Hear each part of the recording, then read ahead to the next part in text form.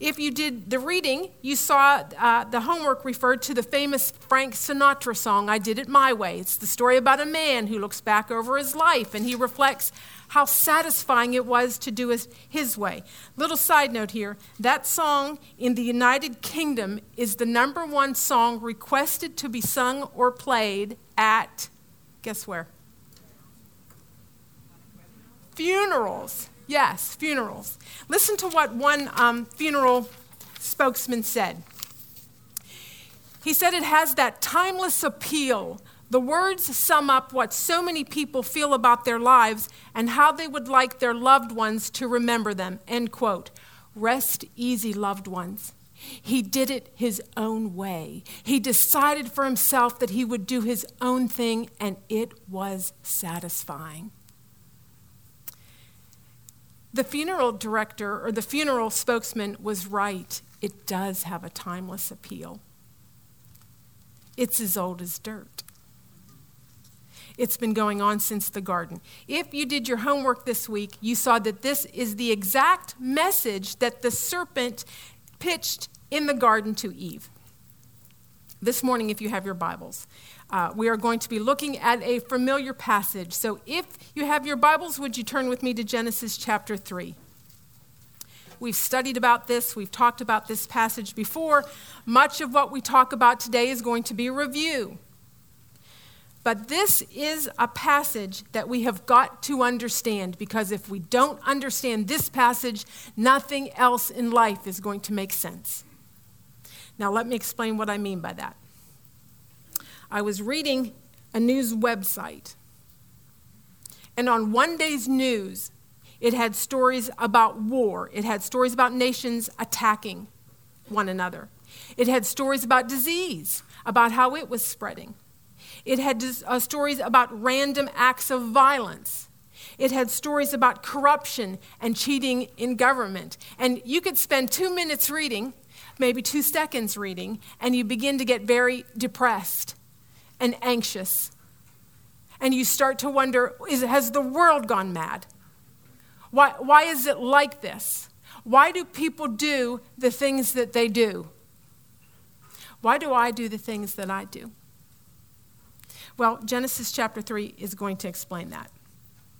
Now, I want to do something a little different this morning. As we work through this passage, I want to introduce to you and spend some time doing a simple Bible study tool that can be very helpful in understanding how to study the Bible for yourselves.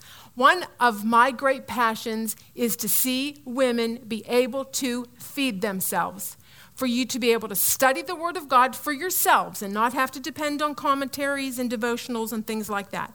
And if you are here, by the way, or listening, and you have an interest in wanting to know how to study the Bible for yourselves, you see me. I would love to help you. I would make it a priority to sit with you and meet with you and help teach you how to do that. Today we're going to talk about a Bible study tool that is called You're Asking the Passage Investigative Questions. Okay, Precept refers to this as the 5 W's and an H question, and I wrote them for you on your paper. They are the questions: who, what, where, when, why, and how. All right, and basically what you do is you read through the passage and then you ask those questions of it. It is especially helpful when you're going through a narrative like today's passage, so it's a good one to try it out on. I'm going to read through the passage, Genesis 3, 1 through 7, and then we're going to practice some of these. Genesis 3, 1. Now the serpent was more crafty than any other beast of the field that the Lord God had made. He said to the woman, "Did God actually say, 'You shall not eat of any tree in the garden'?" And the woman said to the serpent, "We may eat of the fruit of the trees in the garden, but God said, 'You shall not eat of the fruit of the tree that is in the midst of the garden, neither shall you touch it, lest you die.' But the serpent said to the woman, 'You will not surely die. For God knows that when you eat of it, your eyes will be opened, and you will be like God, knowing good and evil.' So when the woman saw that the tree was good for food, and that it was a delight to the eyes, and that the tree was to be desired to make one wise, she took of its fruit and ate. And she also gave some to her husband who was with her, and he ate. Then the eyes of both were opened, and they knew that they were naked. And they sewed fig leaves together and made themselves loincloths. Okay. I'm going to step out over this. I've always been told in the past that I couldn't cross that line, so without it affecting this. So we're going to see if it does or not. Okay, first question, who? That's always a good place to start because that's talking about the characters. It's talking about the people in a passage. And that's usually a very obvious place. Those are usually obvious things, so it makes a good place to start. All right, so this is audience participation time. All right, who is in this passage? Somebody tell me. Somebody tell me a character. Serpent, yes. Now the serpent, as we keep reading, as we did some cross-referencing, we would find that the serpent is the embodiment of Satan in this passage, correct? All right, so let's write him down. He's obviously a character. Who else? Eve, yes, we've got the woman. All right, anybody else? Adam, how do you know? He was with him. Verse 6 tells us that he was with them. Now, this is important because you and I, we've studied the original design of man. And we know what he's supposed to be doing. Okay, he's silent. He's not saying anything. And we know that's going to be significant. So let's write him. Okay, next question, what? Now, when you're dealing with the what question, you are primarily dealing with the action of the passage. What's going on? What are those characters doing? So who can give me a short summary of what's going on? What's going on?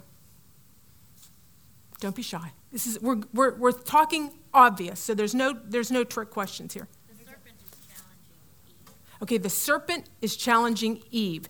The serpent is trying to get her to do what? Eat the fruit, disobey God. She's trying to tempt her to disobey and the commandment. Remember, there was one keep off sign in the garden. There was only one prohibition, and the serpent is trying to tempt her to disobey that. All right, and they do. That's the basic action. All right, we could even ask the question, what happens when she eats the forbidden fruit? What happens? Her eyes are opened. Yeah, her eyes are open. She sees she's naked. She tries to hide herself with the fig leaves. Okay. All right, very good. The effect of their sin is immediate, isn't it? And we see that when we look at the what question. Okay, we're going to jump and we're going to ask the question where. Where is it taking place? It's in the garden. And we see that word garden. The word comes up several times in this passage. As we keep reading, we would see that as well. Now, I want to take a little bunny trail here because we want to talk a little bit about the garden. What was it like in the garden? And your homework had us look back into Genesis chapter 2 to get an idea about that. So if you want to keep your finger here, but turn back over to Genesis chapter 2. We know from previous lessons there were animals in the garden. There was order in the garden. There was lavish provision. We see the word blessed used. We know it was a beautiful place. Let's look at Genesis chapter 2, verses 22. And the rib that the Lord God had taken from the man, he made into a woman and brought her to the man. Then the man said, "This at last is bone of my bones and flesh of my flesh. She shall be called woman because she was taken out of man. Therefore, a man shall leave his father and his mother and hold fast to his wife, and they shall become one flesh. And the man and his wife were both naked and were not ashamed." All right, in the Garden of Eden, the man and his wife have a unique relationship. And your homework went over 6 different qualities that they shared at this time. And we want to go over those because they're going to become significant too. All right, number 1, and I have this on your paper. Number 1 was kinship. Okay, when Adam sees the woman, he knows she's not an animal. Okay, she's family, she's kin. She's bone of my bone and flesh of my flesh. If you were here yesterday and Pastor Justin was talking about the squirrel coming up to him while he was on the patio, it made me think of this. Because the man was able to connect with the woman in a way that he could not with the animals. They were kin. All right, number 2 is commitment. Commitment. The man was to hold fast to the wife. Now, we've talked about that word before, hold fast. It was a word that was meant to permanently adhere. If you remember, we said it was the kind of adherence that skin has on bone. Okay? That's the way he's to hold fast to the wife. So they were committed one to another. Third was unity. Now, that was a neat word because it was expressing unity with diversity. It's the same word that will be used later on in Deuteronomy with the expression, the Lord God is one. All right? Now, every once in a while, you'll hear women talking about losing their identity, getting lost in their husband's identity because they're just swallowed up. That's not this kind of unity. This kind of unity allowed for oneness with distinction. Okay, the next one, communion. This had to do with intimacy. All right, here's the deal. They were not just roommates, okay? They had physically come together. They had physically become one flesh. And we've talked about this before. With the sexual union, you've got intimacy physically, you've got it spiritually, you've got it emotionally. All right, so you've got communion between them. All right, the next one is authenticity. And this is, their nakedness suggests this. Their nakedness suggests that they were at ease with one another without any fear of exploitation or rejection.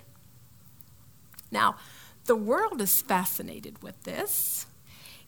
This past year, naked reality TV has become very popular.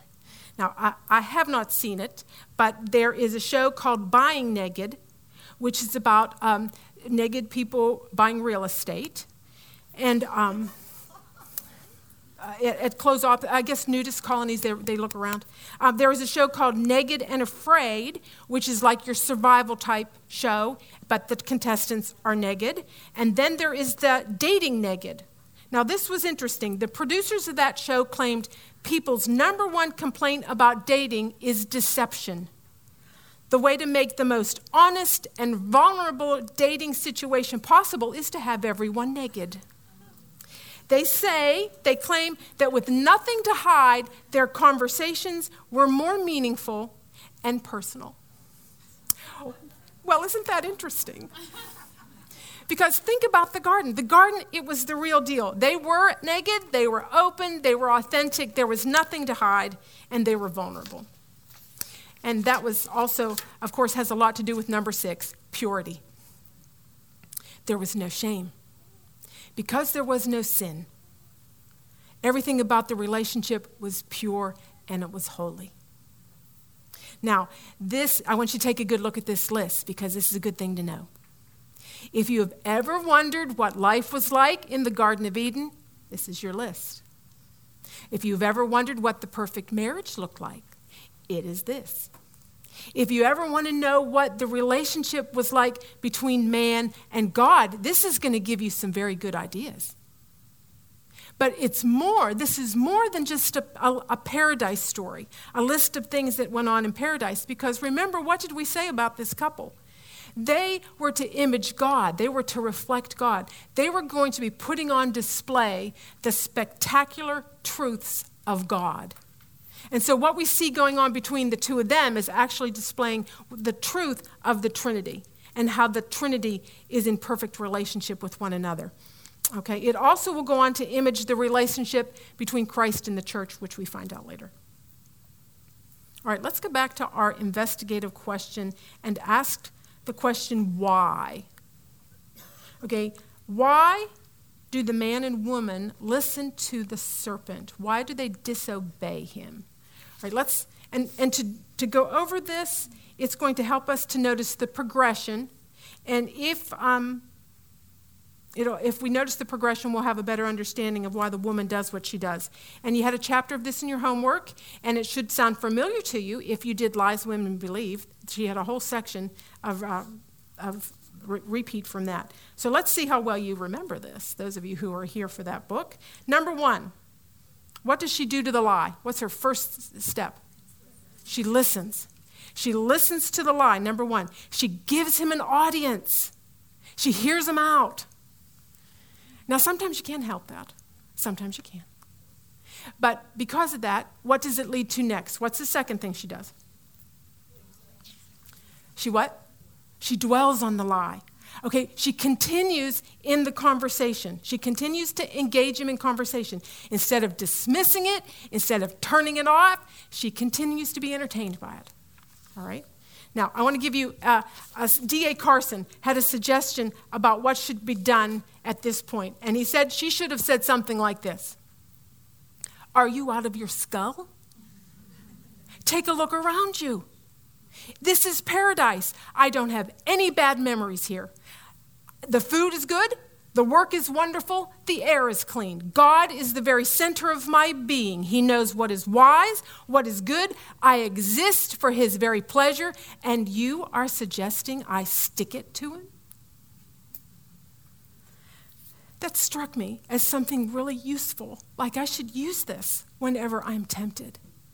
Now, you might think, well, we don't live in paradise. Well, this is true. But we could still use this as a means of confronting the lies of the enemy or the accusations of the enemy or when our sinful desires kick in. We squash it. We say, are you out of your skull? Take a look around you. We have been blessed with every spiritual blessing in the heavenlies in Christ. We have been granted the precious and magnificent promises of God. God is good. God knows what is wise. God knows what is good. I exist for his very pleasure. And you are suggesting I stick it to him. We can learn from this. She listens, she dwells. What's the next thing she does? What does she do next? She believes. She believes the lie. Now that becomes a lot easier when you have been dwelling on it. Okay? Now, and she's been filling her mind with it. When the serpent began to tempt her, she was immediately hit with the choice. Does she believe God? Does she trust God? Or does she believe Satan and trust him? Now, we know they do believe the lie, and they choose to do it their own way. So what's the next thing she does? What's the fourth thing? What does she do? She acts on the lie. Now, remember, up to this point, she's been doing all those 6 things that we just listed. She's been in perfect communion with her husband. She's been in perfect communion with God. She's been authentic. She's been pure. She's been committed. And then you get to verse 6, and look what it says. Now watch the verbs. She saw. She took. She ate. She gave. Okay? The scripture is laying it out for you. Step 1. Step 2.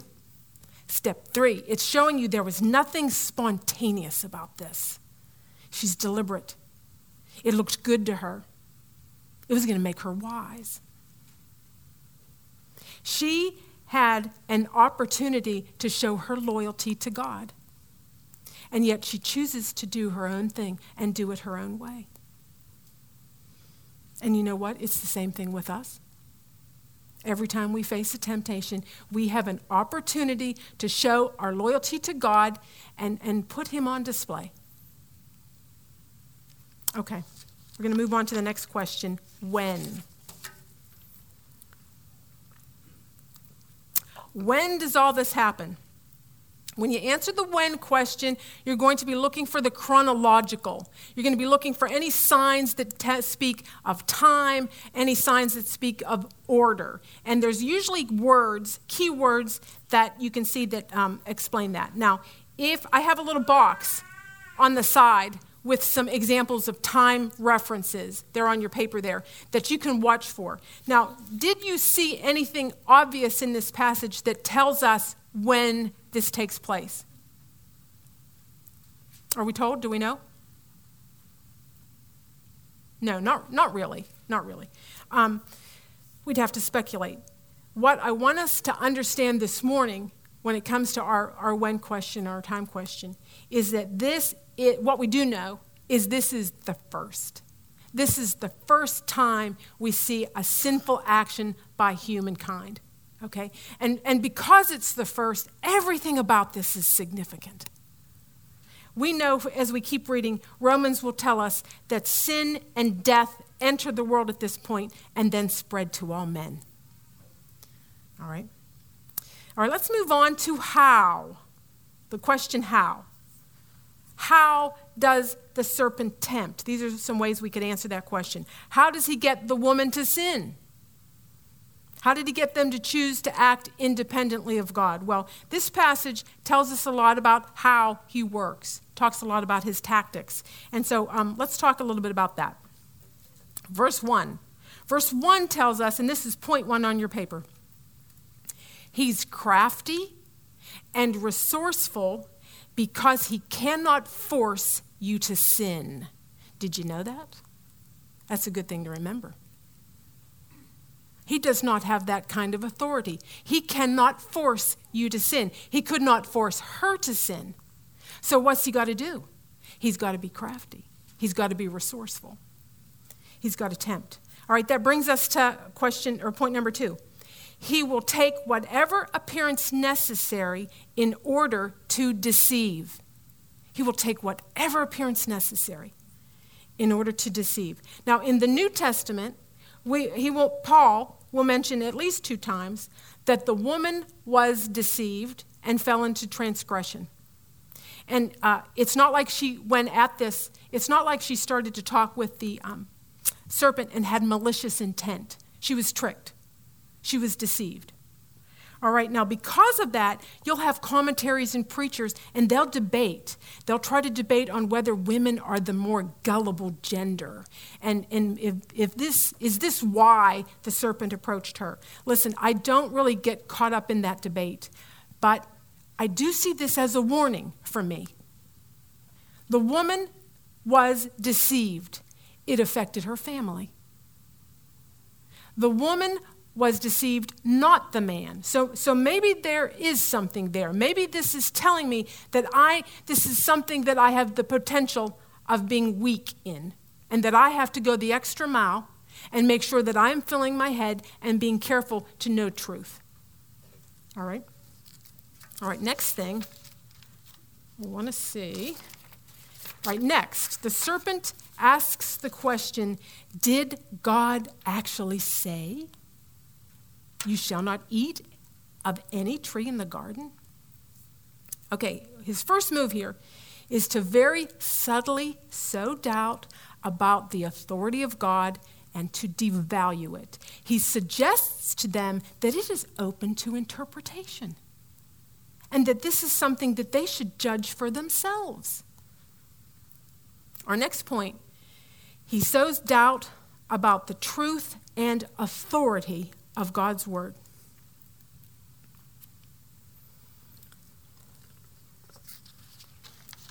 One of my favorite stories is something that Ravi Zacharias tells.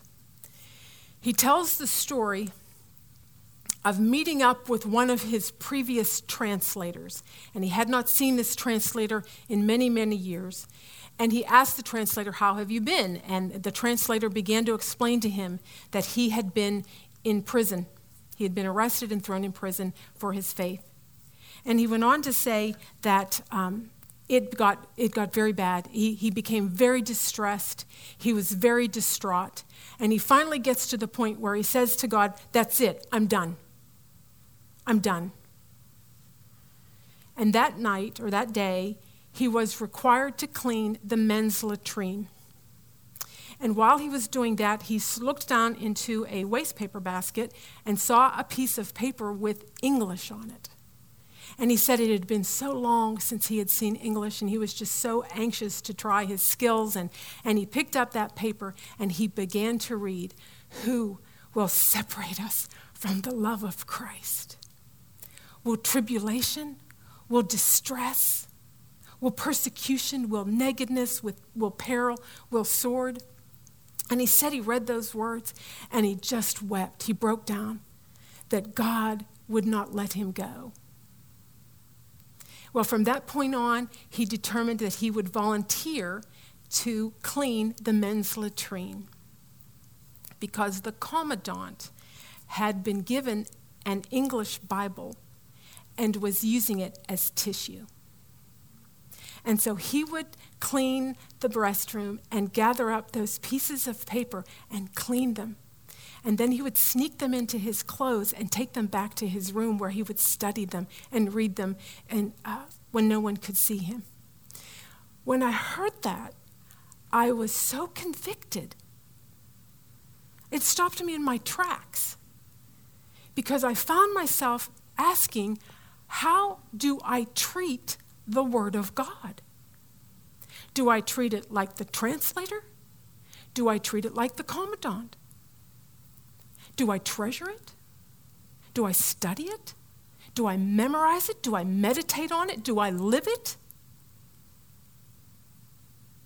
Because if I can't answer yes to those questions, I'm in trouble. Because we have an enemy that works to devalue and diminish and sow doubt on the Word of God and its authority and its importance in our lives. I want to read to you in September of this past year, Pew Research revealed the results of a survey and wrote that 72% of the public think that religion's influence is waning. All right, that's the highest it's been in a decade. That reveals that almost 3/4 of the public is basically saying that American Christianity is not having an impact. It doesn't influence. Not surprisingly, different survey. This one was done by Lifeway Research that tells us that most churchgoers do not read or study their Bible on a daily basis. The bulk of the respondents said that they engage the Bible once a week, once a month, or a few times a month. The director of the study went on to say, regular Bible engagement is both personal and requires discipline. Neither are popular in Western culture today. Okay, that's the enemy. The enemy is continually trying to minimize the importance of God's word. All right, next thing. Number 3, he sows doubt about the character of God. All right, first he started by sowing doubt on the word of God. Now he's attacking the character of God. God had lavished them with blessing. And the serpent comes along and he's suggesting that God is withholding from them, that maybe God's character is not all that he's appearing to be. He's casting doubt on God's goodness. All right, and he does the same thing with us today. He says things like, if God, he plants ideas in our head, if God really loved you, you wouldn't have to go through that. If God really cared about you, he'd fix this. Now, our authors put it this way.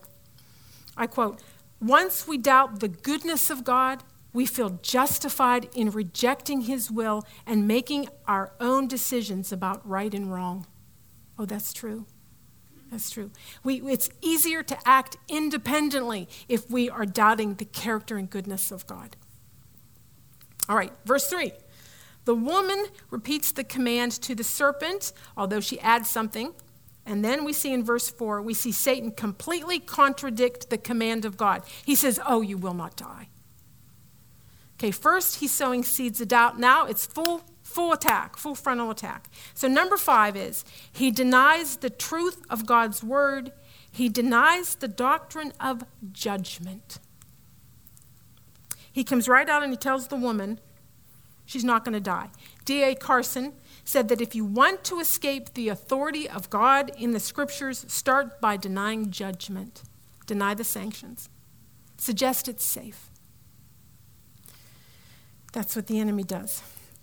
Earlier this year, Vanity Fair had an article by Monica Lewinsky entitled "Shame and Survival." It was her recounting her experience and recovery from the scandal of her affair with Bill Clinton.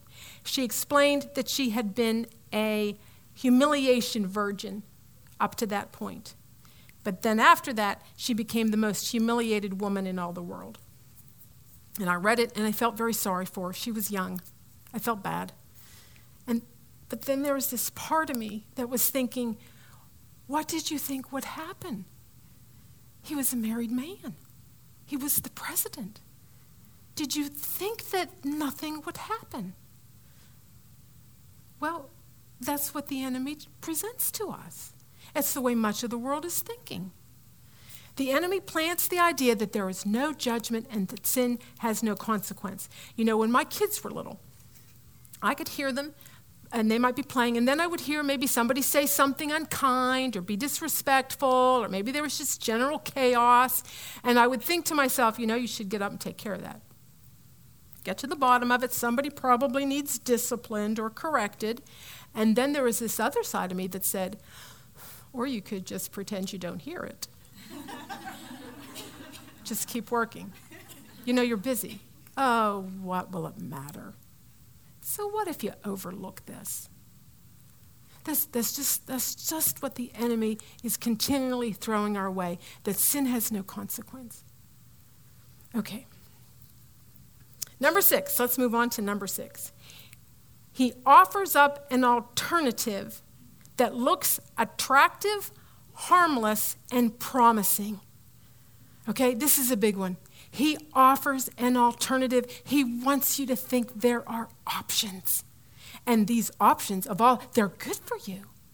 They're promising, they're harmless, they're attractive. Remember what we've said, he can't force us to sin, so he's got to make it interesting. He's got to make it appealing and enticing, which he does. Number 7, he makes sin look logical. He makes sin look logical. You being the boss in your home, you're being the leader taking charge in your home, that may make perfect sense, but it's rebellion. You withholding sex from your husband, using it to manipulate him so that he does things that you want, that may be perfectly logical, but it's sin. The enemy, he makes sin look logical. All right, now why spend an entire week talking about Genesis chapter 3? I mean, we're having a nice little lesson about womanhood, nice little course about womanhood, and then we come to chapter 4, and we spend a whole week talking about the garden and Genesis chapter 3. Well, that's because Genesis chapter 3 had an impact on our womanhood. It's made a mess of it. We're no longer in the garden. Since Genesis chapter 3, we are flawed women that want our own way, and we are walking around this earth with flawed men that want their own way. Because of Genesis chapter 3, our womanhood will never make sense apart from the gospel. And that's what we need to understand. That brings us to our last point. Because of sin, our womanhood needs redeemed. Our womanhood needs redeemed. Next week, we are going to take a look at the specific gender-related consequences of Genesis chapter 3, of the fall. And then we'll also talk about redemption. So good news is coming. So, all right, I'm going to close this out with prayer. And then I have a few announcements because we're missing some mentors, and I want to make sure everybody knows where to go. So let's pray. Father, we thank you for the Word of God. We thank you that it's true. We thank you for the authority of the Word of God. Father, we thank you for the way the Word of God tells us and prepares us so that we are able to watch and guard ourselves against the enemy. Father, I pray and ask that you will help us to be women who love the Word of God and chase it down, and that we will be women ready and watching and prepared for the attack of the enemy. We ask all these things in the name of Jesus, we pray. Amen.